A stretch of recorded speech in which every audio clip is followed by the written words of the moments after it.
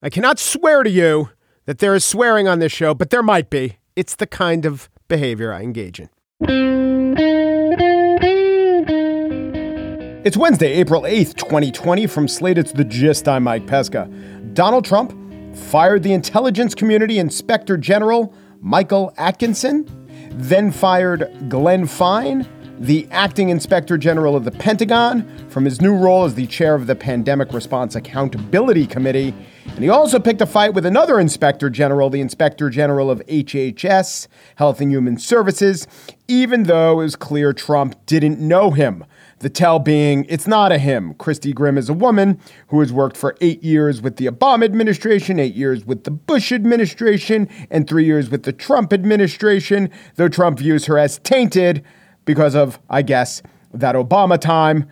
Once again, remember, he did not know who this person was or what her gender was or if she worked for which administrations. But still, she no good. What's going on with Trump and these inspectors general? I have a theory. In general, Trump doesn't like being inspected. Inspectors have never been Trump's friend. Anyone who's tried to inspect his businesses, his taxes, his building permits, his status with the Atlantic City Casino Commission, he does not like. He expects inspectors to find fault with his properties, with his finances, with the structure of his entities, and now with his policies. And so they have. Oh, the inspectors have. Oversight, it's a funny word. It's what inspectors offer, but it's also an accurate description of Trump's dedication to detail. Actually, maybe it's not that accurate. Maybe oversight is overly charitable to Trump. The foundation was purposefully designed to flout rules. The extensive scrutiny to how Trump's real estate empire skirted tax accountability suggests that oversight didn't just happen. It was intentional. We are finding out more and more that there aren't effective checks on a president determined to flout oversight, to fly in the face of oversight, to fly under oversight, especially when the party that he controls and most of the other branches of government are indifferent to the oversight function. While another type of leader, which is to say a leader, might determine that now, amidst a pandemic, is the worst time to conduct a purge of actual and would-be critics, Trump has decided otherwise. His reptilian brain and his instinct for survival have dictated to him that now is the best time, under the cover of distraction. Or you know what? Maybe there really was no calculation. He does what he wants to do when he wants to do it. And so far, there have been no actual constraints or guardrails. We have one. We have only one, it would seem. And that one is the presidential election. And Trump does seem to understand this, and he understood it before the rest of us did. And he will continue to take advantage however he can until and unless he loses in November. Depressing thought. Not even so much that this one malefactor has exposed the flaws in our system, but mostly depressing because so many other politicians, and worst of all, voters, are indifferent to the abuse, or even worse, cheering it on. On the show today, I spiel about Bernie Sanders stepping aside. But why? It turns out that Burlington isn't the right setting if what you're looking to breed is a chameleon. But first, Killing Eve. It's the BBC and BBC America series that pits a glamorous assassin against an MI6 agent. That agent is both repelled and thrilled by her prey. Or is the predator the prey? Yes, it pursues that question quite diligently. The novellas that form the basis of the series are written by Luke Jennings, who joins me to talk about the characters he created, the TV show that resulted, and why 5 tercets followed by 1 quatrain is a particularly demanding form. I'm here to tell you about one of the most attractive automobiles you're ever going to lay your eyes on. And it's not just how good it looks, it's everything that can do. For those who embrace the impossible, the Defender 110 is up for the adventure. This iconic vehicle has been redefined with thoroughly modern design. The exterior, which won me over, is reimagined with compelling proportions and precise detailing. The interior is built with integrity, using the most robust of materials. The Defender capability is legendary, whether you're facing off-road challenges or harsh weather conditions. The Defender 110 lets you go further and do more. Cargo capacity means you got room for your gear. To drive the Defender is to do what you do via your intellect, via your passions in life. It is to explore with greater confidence. Ready for a wide range of adventures? The Defender family features the two-door Defender 90, the Defender 110, the Defender 130 that seats up to 8. Learn more at LandRoverUSA.com/Defender. Killing Eve is the phenomenal, exceptional BBC series from the brain of Phoebe Waller-Bridge and also Luke Jennings. Luke Jennings is the multi-talented author of the series of novellas that become a novel in a way that Killing Eve is based on. He has an extremely interesting background, having studied Indian languages and produced documentaries and written for years as a dance critic and before that a dancer. And it's all there in a subtle way, I believe, in the Villanelle novels that Killing Eve is based on. Luke joins me. Thanks for coming on, Luke. Great pleasure. Let us talk about Villanelle, the poetic form, the Villanelle. It is an exacting form. It is a precise form. The poets will tell you it is a difficult form. This had to inform why you named the character Villanelle, no? There was part of that in it, because the Villanelle also expresses, I think, a kind of impossible, unreachable desires.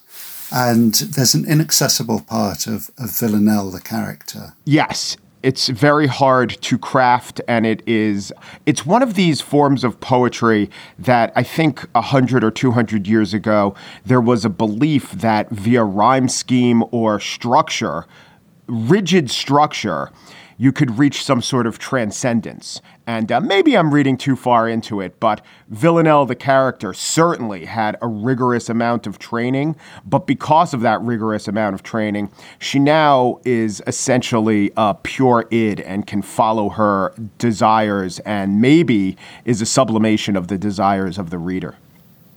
Well, maybe.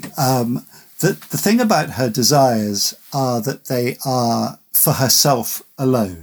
She is not beholden to anybody.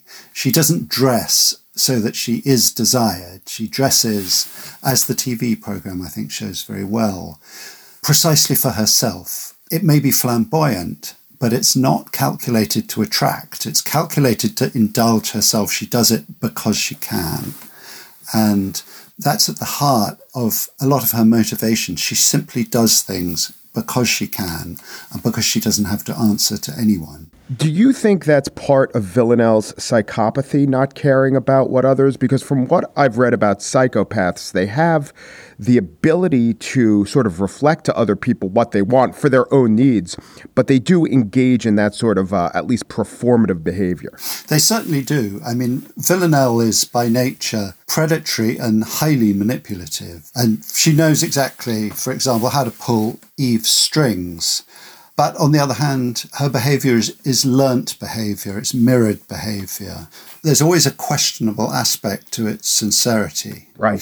The books and the TV series kind of go their own way because we all felt it was going to be impossible for the books to track the series or the series to track the books. And so they exist in the same imaginative universe, but they're not the same story arcs. Were the books, though, didn't exist? You wrote them just a couple of years ago. These weren't like, Ian Fleming novels or Travis McGee novels that were out there for a long time. And for years, people talked about adapting them. They were quickly scooped up and turned into television, right? Well, I started off, I've had several novels published in the conventional way. But on this occasion, I just wanted to put them out there because I did think that the stories were perfect for television. And so I self-published them. And in fact, that turned out to be quite a good strategy because they were picked up very quickly. You have a long history writing for newspapers, magazines, Vanity Fair, The New Yorker, great magazines, successful novels. So you didn't self-publish because you had to or couldn't find some publisher who'd have bankrolled this. It was, as you say, more of a strategy based on timing.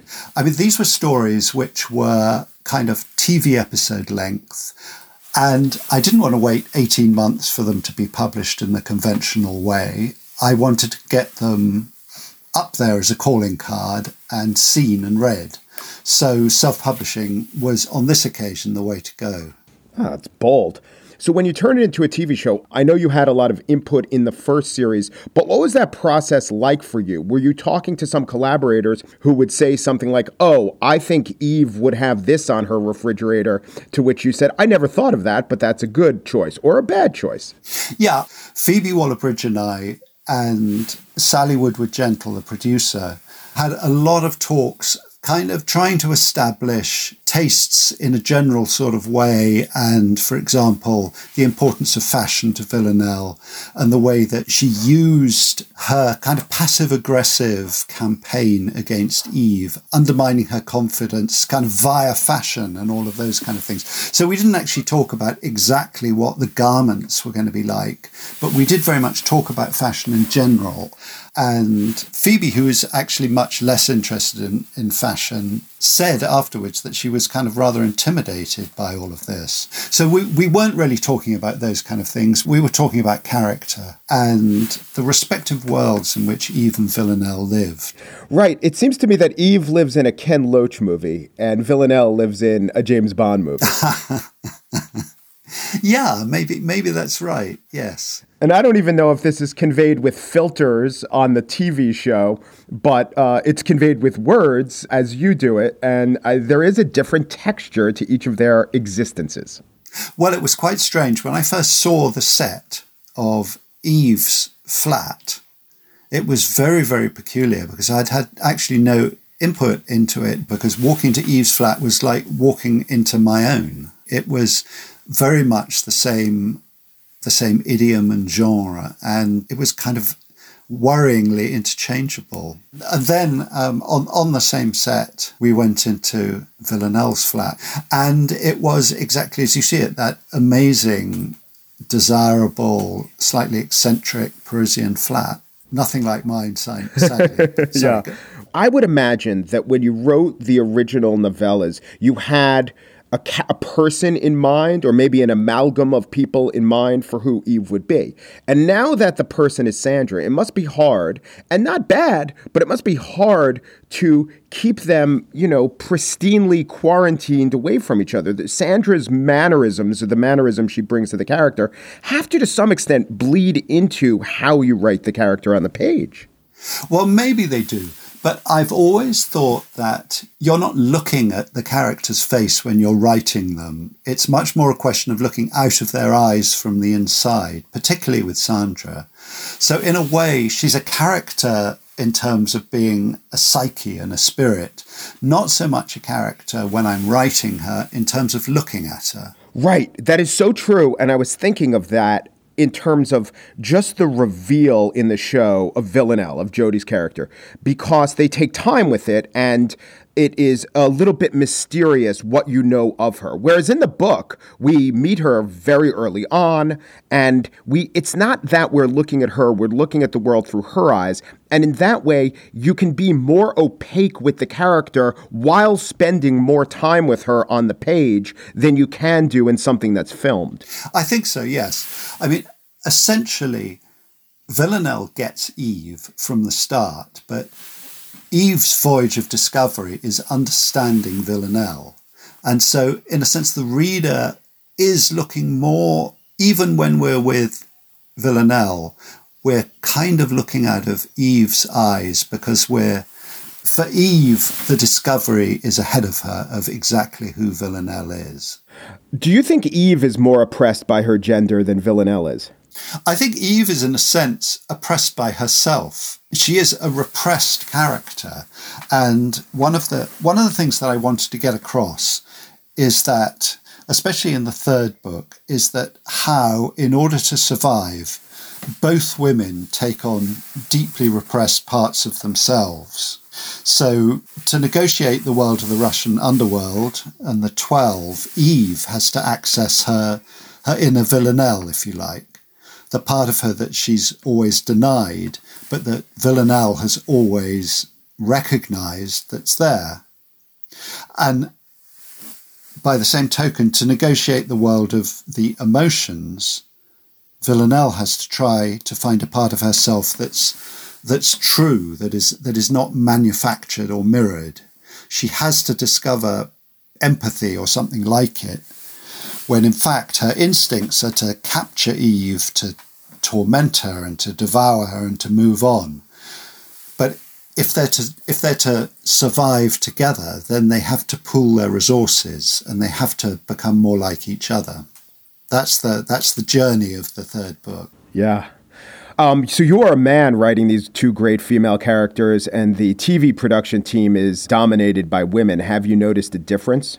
There was a very important process that took place before anything had been shot, which is where myself and Phoebe and Sally and various other producers established what the tone and the taste and the feel of the show was going to be. So it was aligned at that point, I think. And Phoebe then went away and wrote that first series, keeping all of that in place. And she created a template for following writers. There was a scene, I remember, in the first series where Eve was invited out to a fancy dinner by, I think, a Chinese diplomat, and she fretted about having to buy a certain kind of bra that would fit with her dress. And I, as a man, said, I have never thought of that. It seems real. And most of the female viewers of that show loved that moment, that grace note. And I was just thinking about moments like that, and if they existed in the book.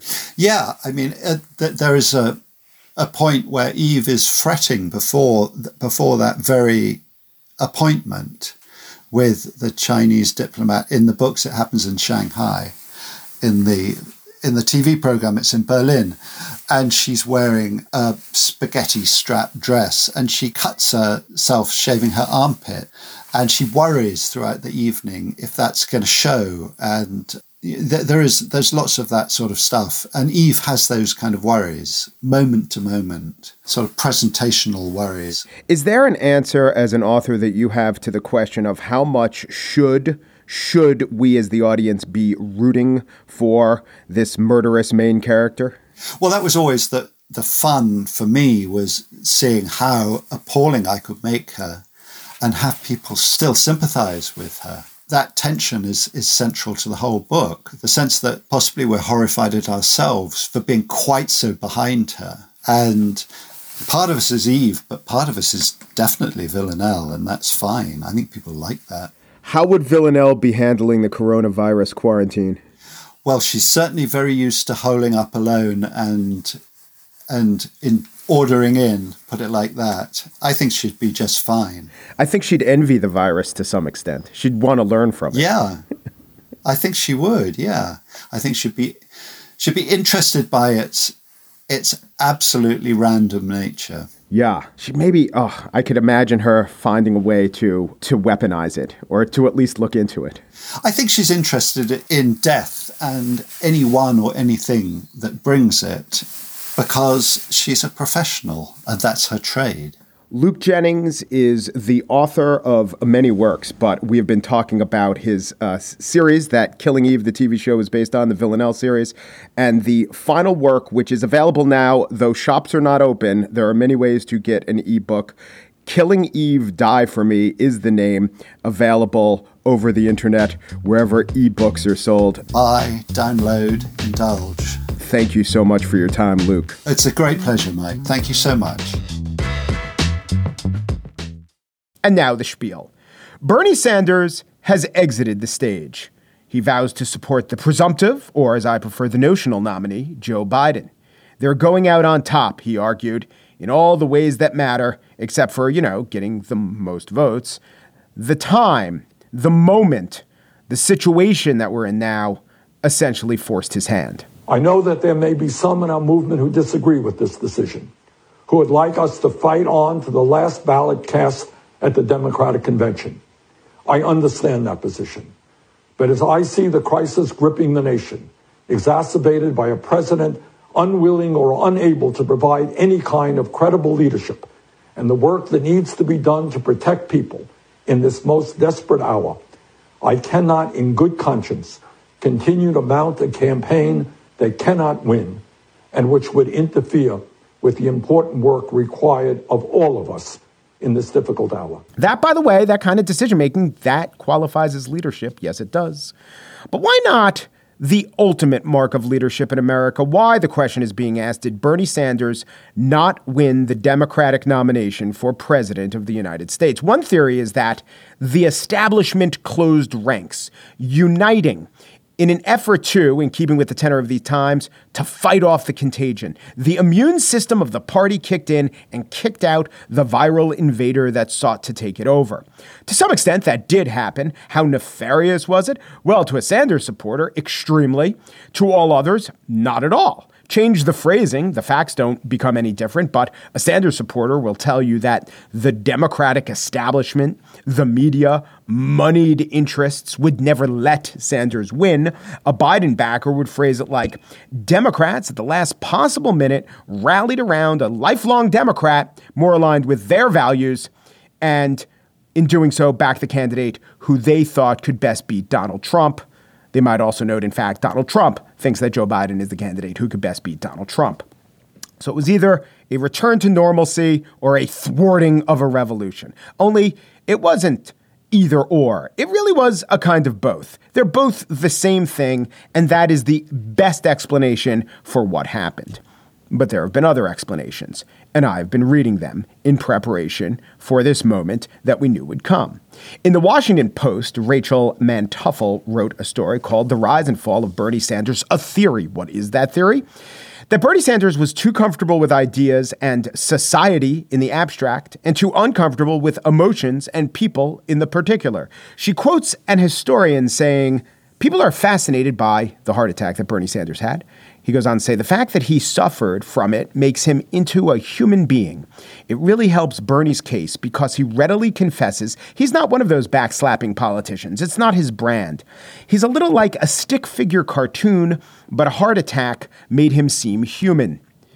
Mantuffel goes on to describe an interaction she witnessed between a Sanders supporter named Ryan, who talked about his medical expenses at a rally, and the candidate himself. Quote, he, meaning Sanders, juggles numbers nimbly, but isn't, it seemed quite clear, sure what to do with emotions. It was perhaps the moment for a hug, but Bernie couldn't quite go there. He extended his long arm to Ryan's shoulder and simultaneously shook his hand without getting any closer. Literally, this became an arm's length transaction.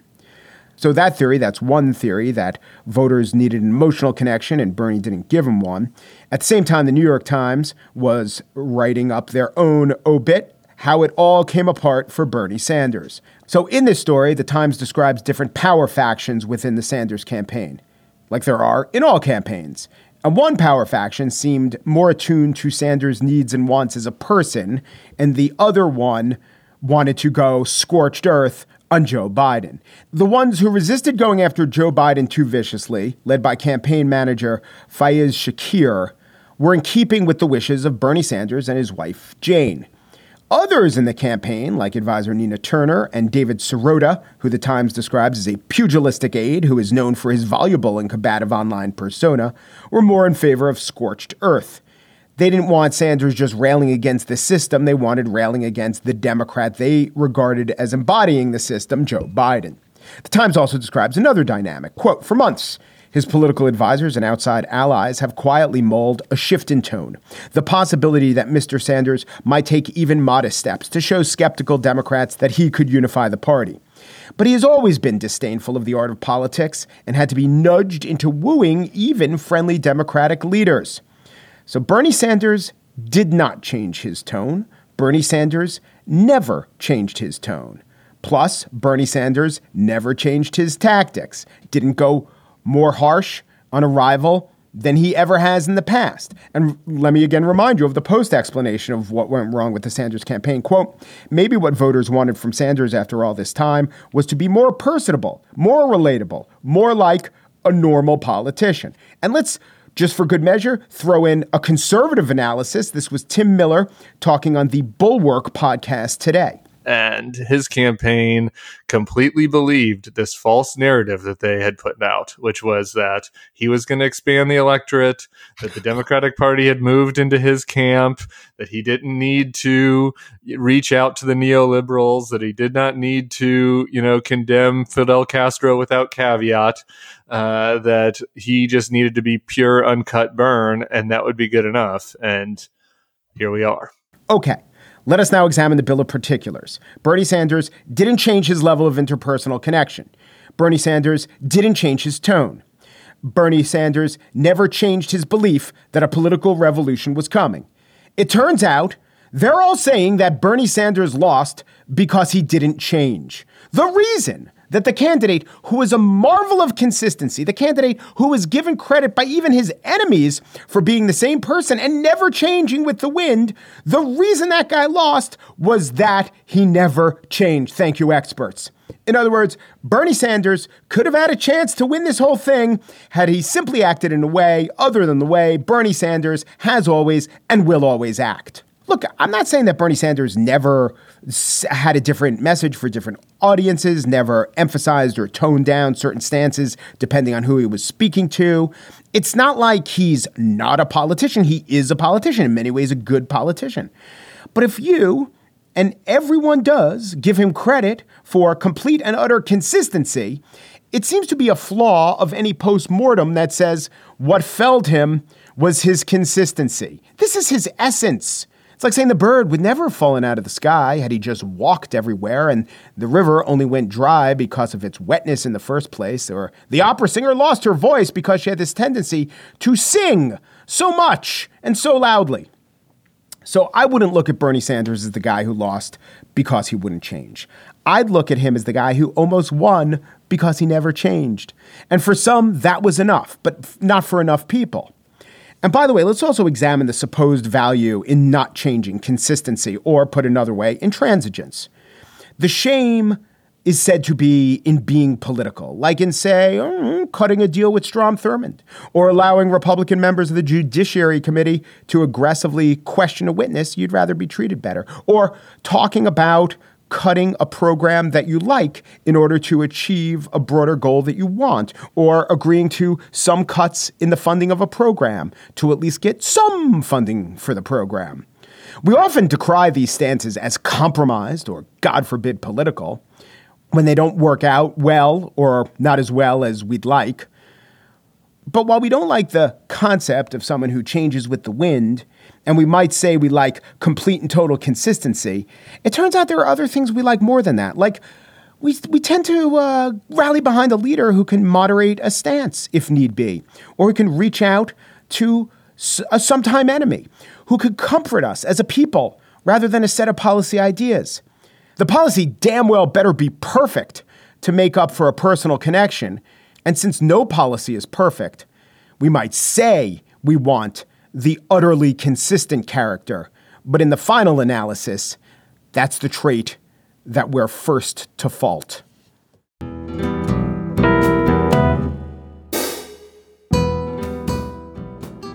And that's it for today's show. The Gist was produced by Priscilla Alabi, whose favorite poetic form is free verse, though a study by Taxpayers for Common Sense says it's not free. It'll add $3 trillion to the deficit. The Gist was also produced by Margaret Kelly, who enjoys both nocturnes and pastorals, though a nocturnal pastoral might as well be a frickin' limerick. You can't see the meadow. And though those two women produced The Gist, they're not The Gist's producer. That title belongs to Daniel Schrader. We should remember him. His favorite show is Killing Weave, wherein a trained assassin pulls the hair of rivals and a beleaguered Bravo executive tries to track her down to ask her to join the Real Housewives. The Gist. My favorite poetic form is the Ababalabalik, which is a limerick ewing to the AABBA rhyme scheme, but also it's about the band ABBA and must be set in Abu Dhabi. An example, there was once a dancing queen who came to a sheik in a dream. He and his confederates ran the United Arab Emirates. better than they ran the Manchester City football team.